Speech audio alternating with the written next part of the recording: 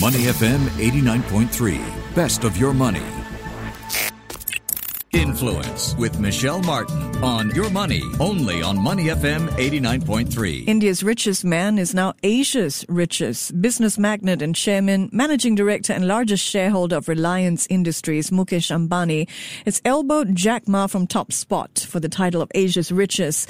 Last week, Facebook brokered a deal with Ambani to buy almost 10% of Reliance digital assets for $5.7 billion, the social media giant's largest purchase in the last 6 years. Today we're joined by James Crabtree, Associate Professor of Practice, Lee Kuan Yew School of Public Policy, and the author of a terrific book published in 2018, The Billionaire Raj, A Journey Through India's New Gilded Age. Welcome to the show, James. Good morning. How are you today? I'm doing really well. I know you're joining us from home and homeschooling is on your mind, so I'm going to jump into it. What is driving India's growth story as you see it, James, and how do you see it progressing vis-a-vis China in a post-COVID-19 world?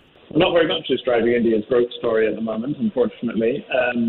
Its economy is in a pretty bad shape. It was in reasonably bad shape before the COVID crisis, and it's going to be in much, much worse shape after that. But what's attracting Facebook here is a couple of things, one of which is just the huge number of online consumers in India. So 1.3 billion people, and in part thanks to the telecom company that Mukesh Ambani set up, Reliance Jio. More than half of them are online now. So it's Facebook's largest market by users, and that's part of the reason why they've been attracted to make this deal that was announced last week. Your book gives us a big picture of India's so-called gilded age. Do you think the pandemic, with all its market turmoil and with the oil slump, has that reshuffled wealth of India's billionaires at all? So my book, The Billionaire Raj, deals with the extraordinary rise of India's new super rich, which ballooned over the last couple of decades. And on some measures, India is creating billionaire wealth as quickly as any country in history.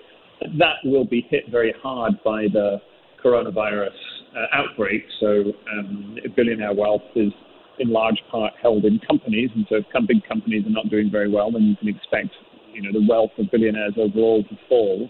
But they're much more resilient, obviously, to the downturn than ordinary people because they have stacks of money in the first place. So I think it's more likely to make India even less equal as a country, even if the billionaires themselves suffer a small dent in their fortunes. So more inequality. I mean, like Ma, Ambani seems to stand for the digital transformation of a country. So is he part of a new wave of wealthy in India who are building their fortunes on networks that could ultimately provide opportunities for inequality to be reduced, allowing for SMEs to thrive and the smaller players to thrive as well?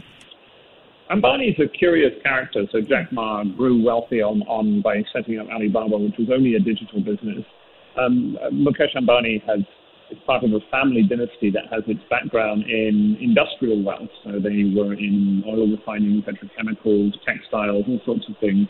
And it's only relatively recently that he's tried to set himself up as this digital tycoon to rival Mark Zuckerberg or Jack Ma himself. I think the premise of your question, which is in the long run, are there some ways in which this new digital revolution could spread prosperity? I think absolutely. The investments that Mukesh Ambani has made over the last 5 years, where he's put the best part of $50 billion into creating this new telecoms business, creates huge opportunities. There's lots of poor people in India who have access to good internet connections or small holders. On the other hand, it also creates new forms of inequality as well, because some people are better able to use these new digital technologies than others. Indeed. How hard has it been for U.S. tech companies to gain a foothold in India?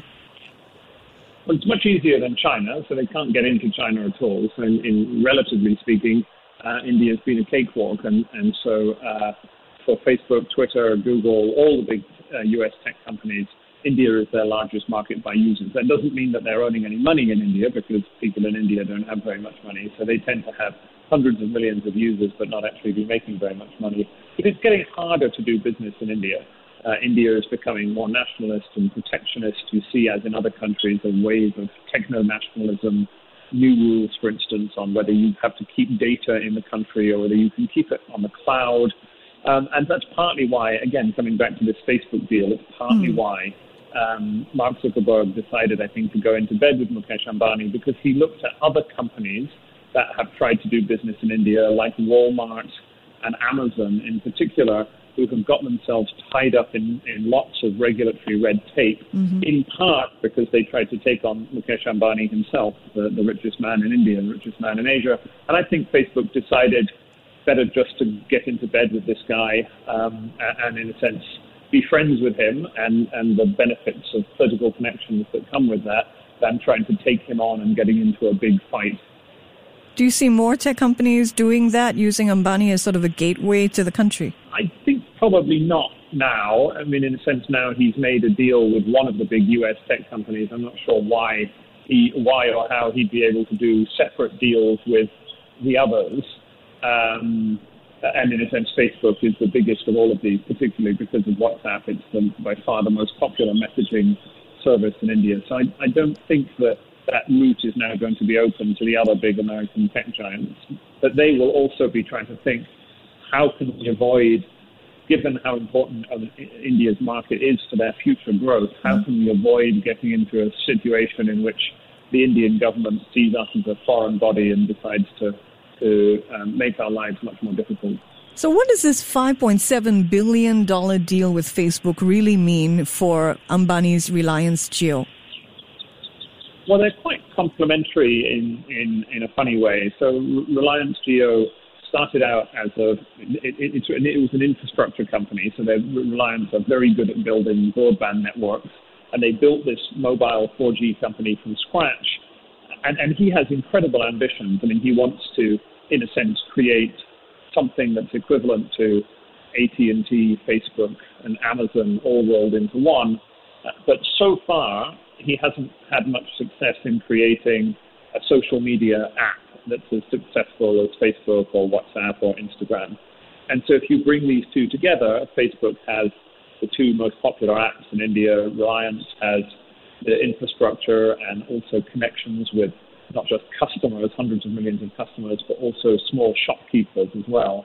And so that could be a pretty powerful combination. It also opens up the world of payments. So one of the reasons why Jack Ma and Alibaba became so wealthy wasn't just because of apps and chat messaging. It was because they had a very good payment system. And so WhatsApp in particular really wants to become a payments provider so people can send money via WhatsApp to one another. And they've had some difficulties with that, with regulation. And I think their hope is that with Mukesh Ambani's help, they might be able to unlock that and be able to start earning some money out of WhatsApp, which so far has hundreds of millions of users, but doesn't make a sense. Your book starts, chapter one. Chapter one is Ambani Land. What can you tell us about the man or the Ambani clan? Well, the Ambanis are India's preeminent business dynasty. They have been for a generation now. So although India has had enormous changes economically and politically over the last 20 or 30 years, one rock of consistency has been that the richest person in the country has always been an Ambani. First, Mukesh Ambani's father, and now Mukesh Ambani himself. It's a soap opera, an almost sort of Shakespearean soap opera, the way the family has dominated Indian corporate life. And Mukesh Ambani is a ruthlessly competitive businessman. A lot of people were skeptical about the fact that he would be able to succeed in his plan to turn himself from an industrial tycoon into a digital tycoon. But by throwing enormous amounts of money into this new business, actually, he's been very successful. And so his position as India's corporate patriarch is now actually stronger than it was 5 or 10 years ago. And that's in large part why he is now the richest man in Asia. Great talking to you. Thank you for joining us. James Crabtree there, Associate Professor of Practice, Lee Kuan Yew School of Public Policy, and the author of the book, The Billionaire Raj, A Journey Through India's New Gilded Age. To listen to more great interviews, download our podcasts at moneyfm893.sg or download the SPH radio app available on Google Play or the App Store.